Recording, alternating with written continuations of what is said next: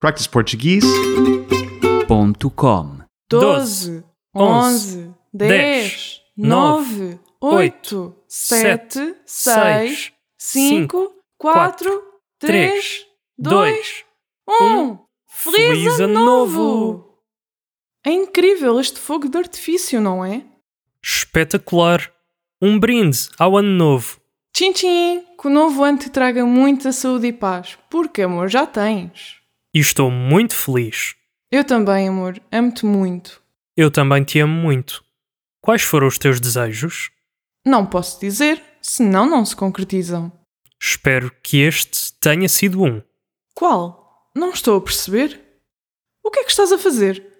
Não acredito. Constança, queres casar comigo? Oh, meu Deus. Constança? Quero, claro. Estava a ficar assustado. Fiquei em choque. Não estava à espera.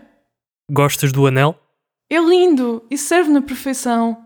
Isso deixa-me muito aliviado. Obrigada, amor. Ainda bem que gostas.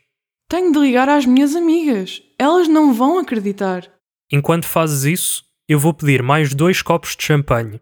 Agora temos de brindar ao nosso noivado. Sim, ainda nem estou em mim. Estou, Beatriz? Nem vais acreditar.